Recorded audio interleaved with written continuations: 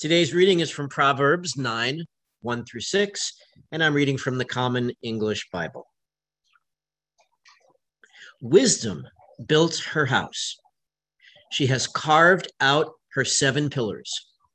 She slaughtered her animals, mixed her wine, and set her table. She sends out her female servants. She issues an invitation from the top of the city heights. Whoever is naive, turn aside here, she says to those who lack sense.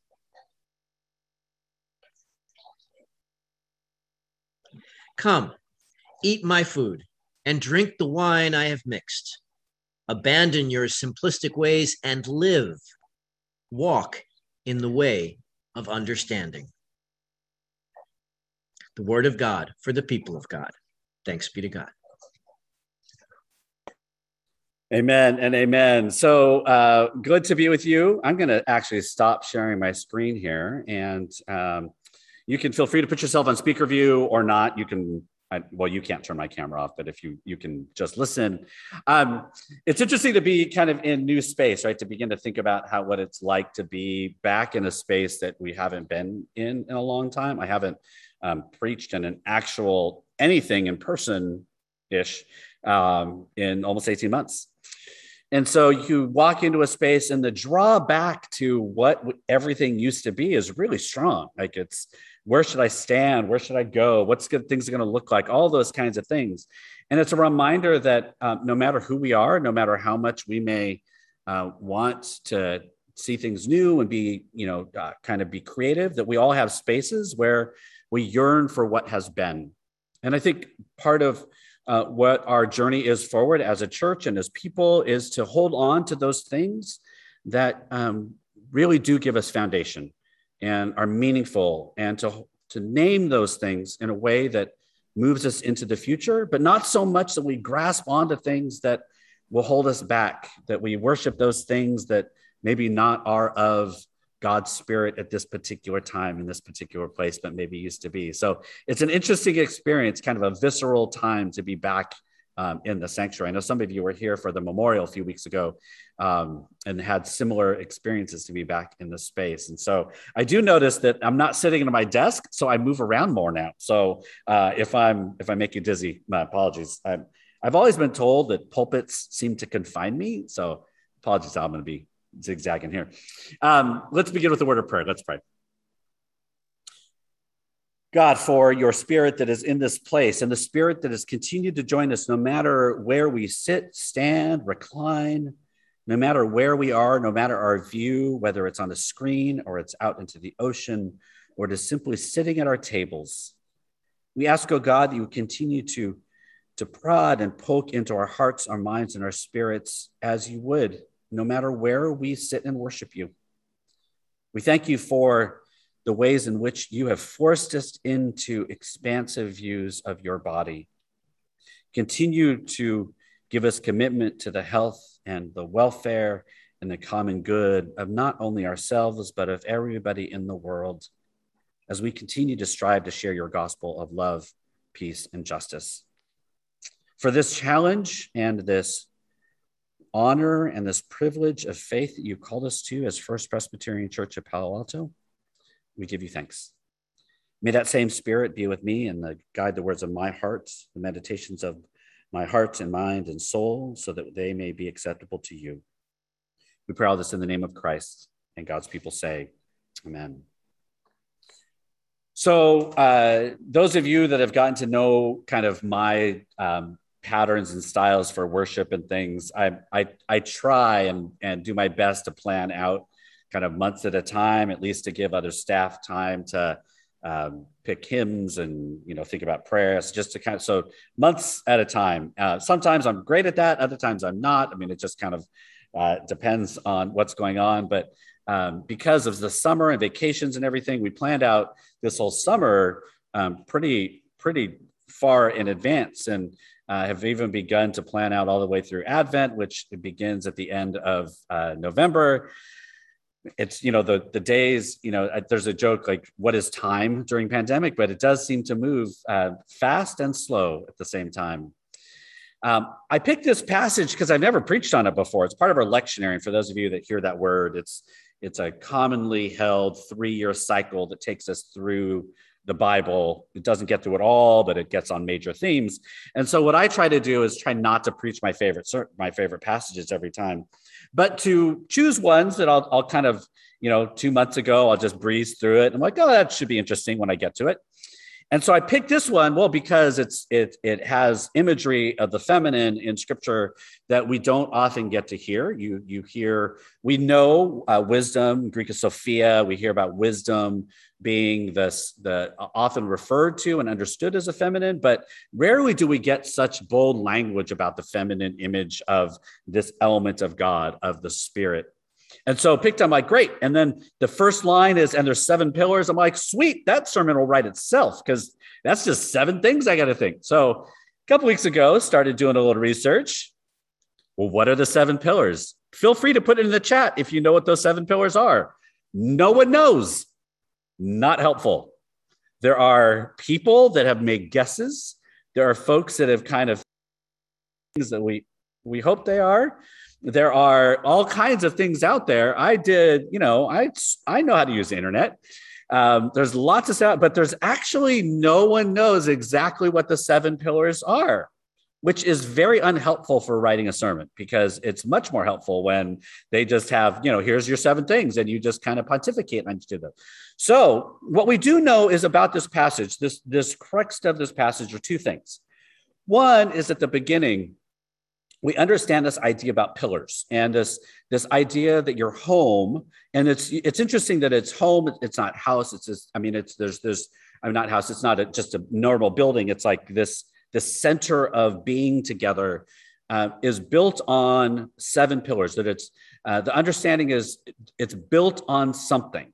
And it's juxtaposed with the very last line that begins to talk about kind of basically go out and live. Don't buy into the simplicity of the world. Like you are now being asked to live with wisdom. You're being asked to live and thoughtfully and with complexity and all these. And so there's this challenge for people and people of faith to know what we're built on and to not fall into easy, in using language of today, kind of binary ways of thinking, not into simplistic things that we're challenged. And almost the expectation is we can handle this kind of varying way of being people of faith, that we can handle this varying way of understanding that we're built on things and we're called to step into the world, into the complexity of the world, which I think is super relevant right now for us in the world. We,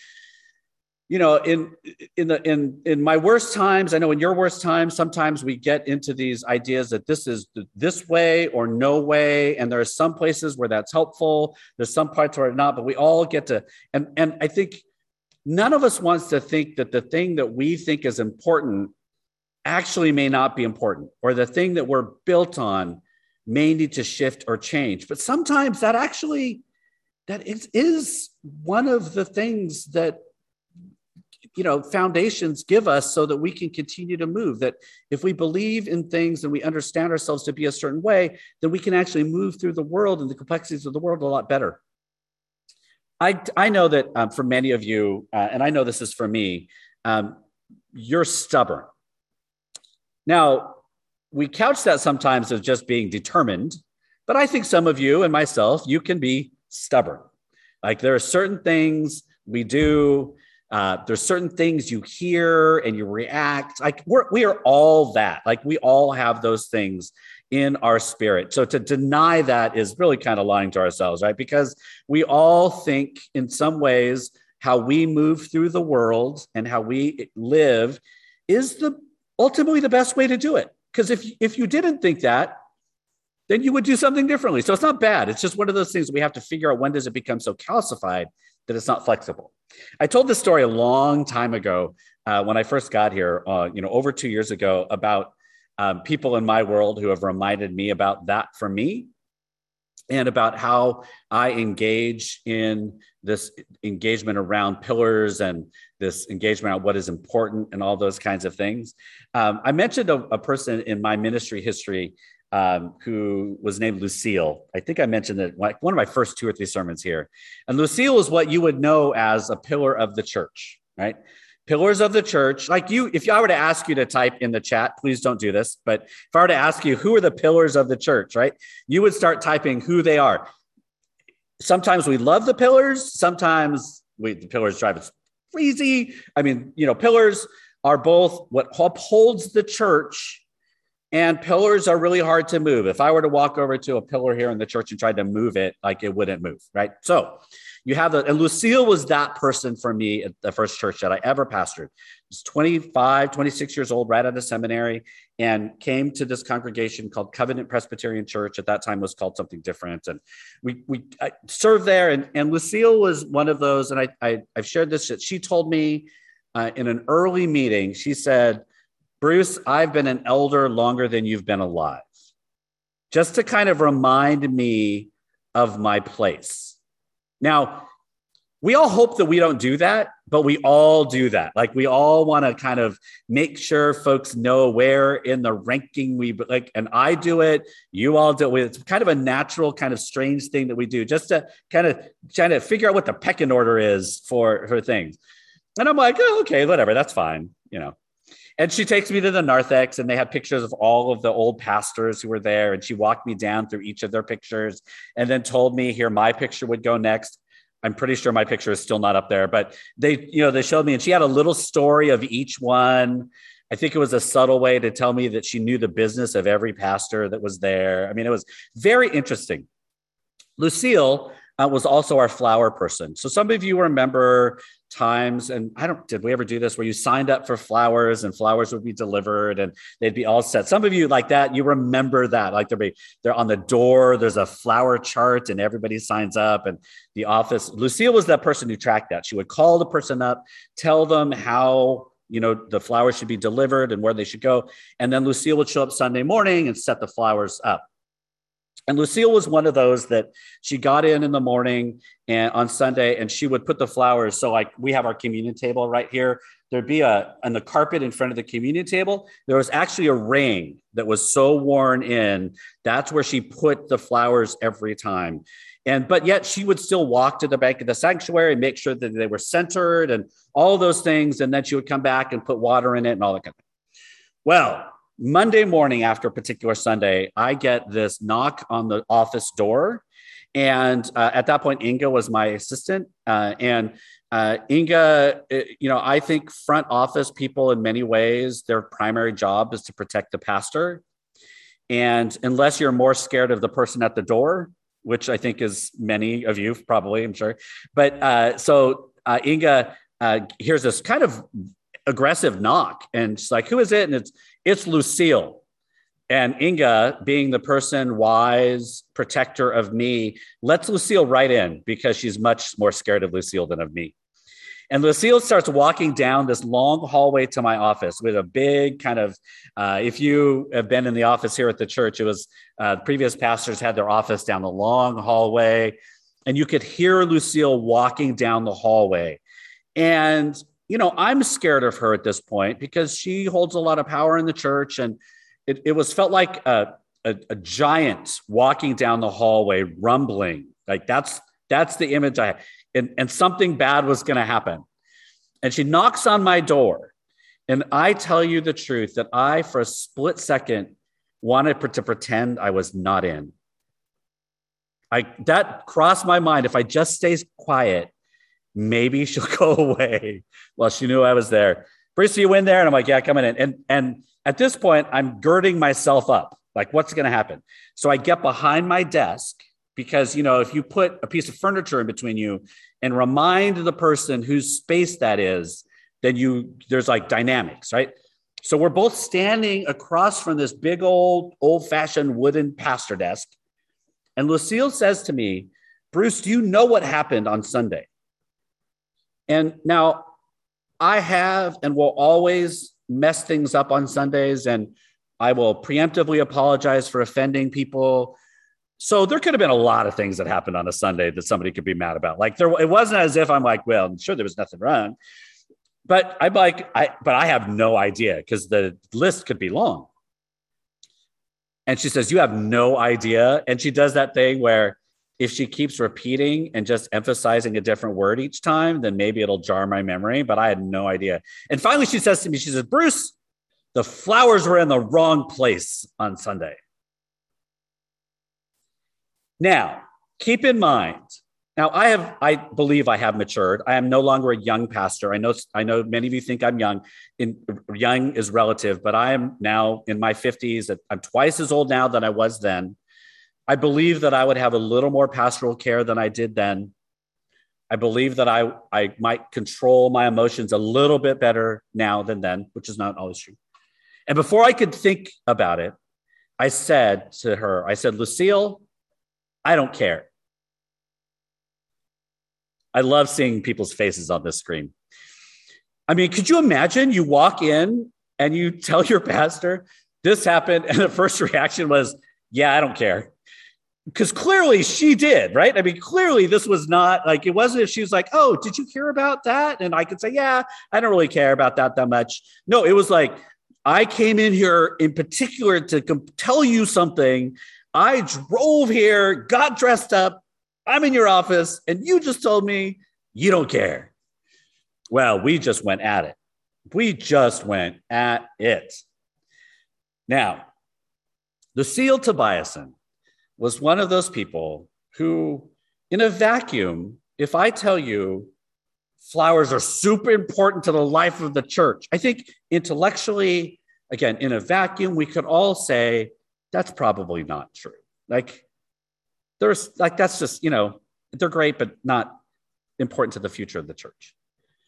Lucille Tobiasen, though, taught me something. Lucille taught me that no matter what we believe or what we think, that we hold there's things about the church and our faith that we hold dear. And when we start to mess with those things, it can be very painful. Lucille's a person who was part of this congregation for 50 years. She had been an elder, remember, longer than I had been alive at that point. She had been married there. She had buried friends. She had baptized her kids and her grandkids. Her friends were there. Her friends had come and died. Her friends, her community, this church gave her meaning. She and her husband, Marty, were greeters, and they were just engaged in the church.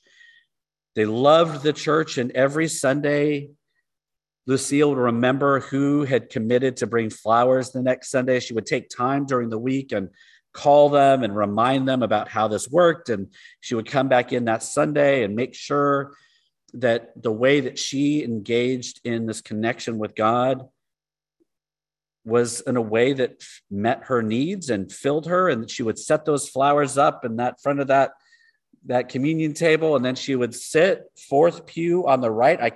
As I'm standing here looking at the pews, I can almost envision Marty and Lucille sitting right there. And for 50 years, she engaged in spiritual growth and formation through the lens of those flowers. And her pastor, this young whippersnapper who's just come out of seminary, told her in one fell swoop that the way that she engaged in church didn't matter, didn't care even.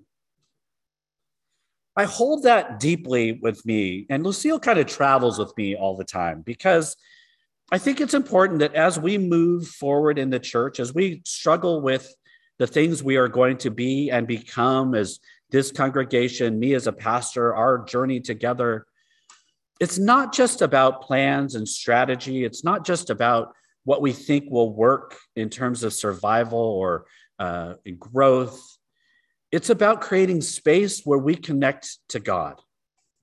It's about creating experience where we, no matter what lens we look through, we have a broad window into who God hopes us to be and become.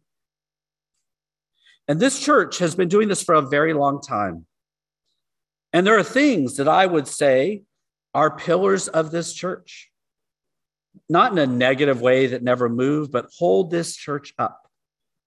Because I couldn't find 7 online or in any of my commentaries that anybody would agree on, I just made up my own. 7 pillars of First Presbyterian Church that I think hold this place up and move us forward. We're not voting on this. This isn't becoming anything like just, these are 7 that I'm like, here's, as I've been with you for, how long have I been here now? Over 2 years. If I had to guess what our 7 pillars are, and you could put some in the chat as well, I would say these are these. These are the 7 pillars of the church. Disrupting injustice is a pillar of this church. The fullness of human dignity is a pillar of this church. And I think in particular, as we think about LGBTQIA plus communities and people and our approach and openness, care for the soul, that we deeply care about one another. And I think every church would say we care about one another, but we care about one another. We sometimes cross the line into meddling and poking in when we shouldn't, but it's all about a deep care for each other's souls. Intellectual wisdom. This is a church that loves to learn. The restoration of creation. We are a church that continually points out and names issues around climate change and the environment. The calling of Christ, that as we continue to do this other work that others may deem as too outside the Christian church or too political or whatever, that we are committed to an understanding of how Christ calls us into that work. And then the last one, and this is the way I describe when people ask me, tell me about the church you serve. I say we're traditional, but not fancy, which I actually think is very true. Some people bristle when I say we're traditional, but you're just going to have to, we're a pretty traditional church, like in the scheme of things, but we're not fancy. Like we're not high church, right? So those would be 7. If you were to pin me down and say, what are the 7 pillars of this congregation? So I'd be interested to see in the chat if you think those are right on, not off. I mean, are there other pillars?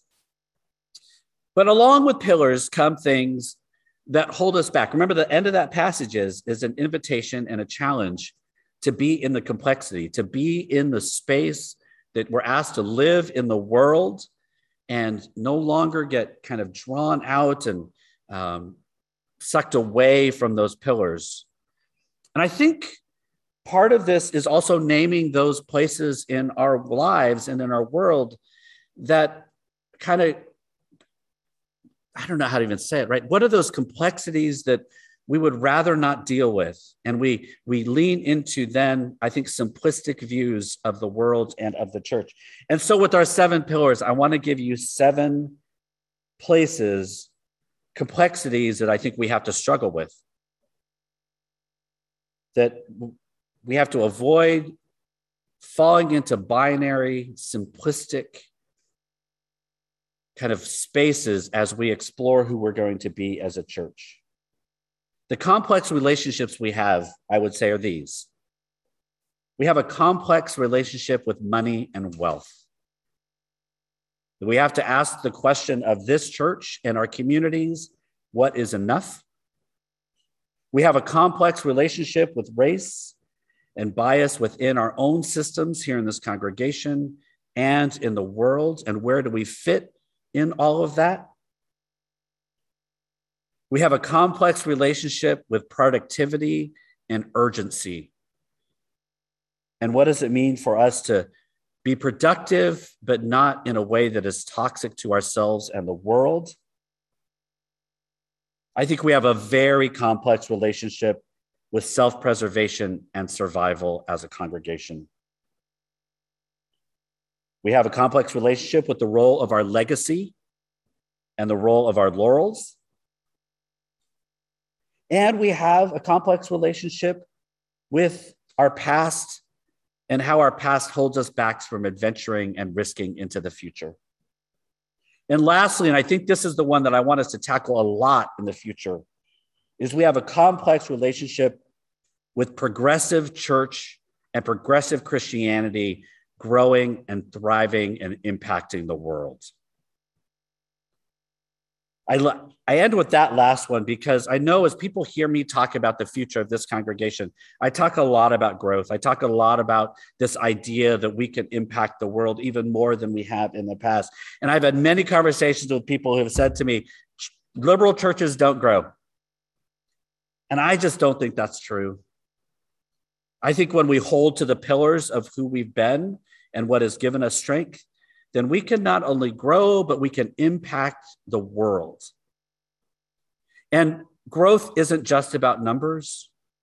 It's about influence. It's about how we engage this idea of justice, all those things that we hold dear. How does that make real in the world? And how do we not just hoard it to ourselves? So as we move forward, as we continue to think about what it means to be the church, as we continue to grasp onto this idea about wisdom, right? That wisdom is this idea that we hold on to some things. We hold on to these pillars, these things that make us who we are. But yet wisdom gives us the courage and the strength to grapple and wrestle with those other pieces that make life so complicated. That we take seriously this command and this proverb to pay attention to the pillars, build our home on those things that are important, and then live in the world amidst the complexity, so that what I believe is then we have a much more textured and deep relationship with Christ and the world. And in that case, we then create experiences, not just worship, but small groups or engagements or personal pastoral care, whatever it is, we create this experience where people come to know God. Because it's not about the flowers. It's not about a style of music. It's not about whether we can put cameras on different things. It's not about the technology. It's about, are we creating a place where God is known and acknowledged and we experience the holy together? That's what we're trying to create.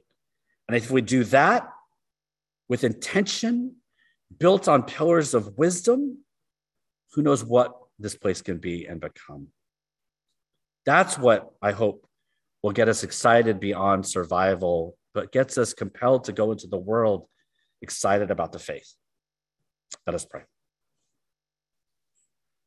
Holy and gracious God, for the Spirit that draws us into this place, the Spirit that continues to move us into places that we could have never imagined, for the Spirit that challenges us to hold on to those things that give us meaning and that are of you, O God, and to let go of and wrestle with and struggle with those things that may cloud our vision, our hearts, our minds in a way that we will not experience you in the fullness of what you could be. Help us to be your people in the world, to remember those who have come before and to hold dear those who have yet to come. We thank you for that gift of community this and every day. We pray all this in the name of Christ, and all God's people say, amen.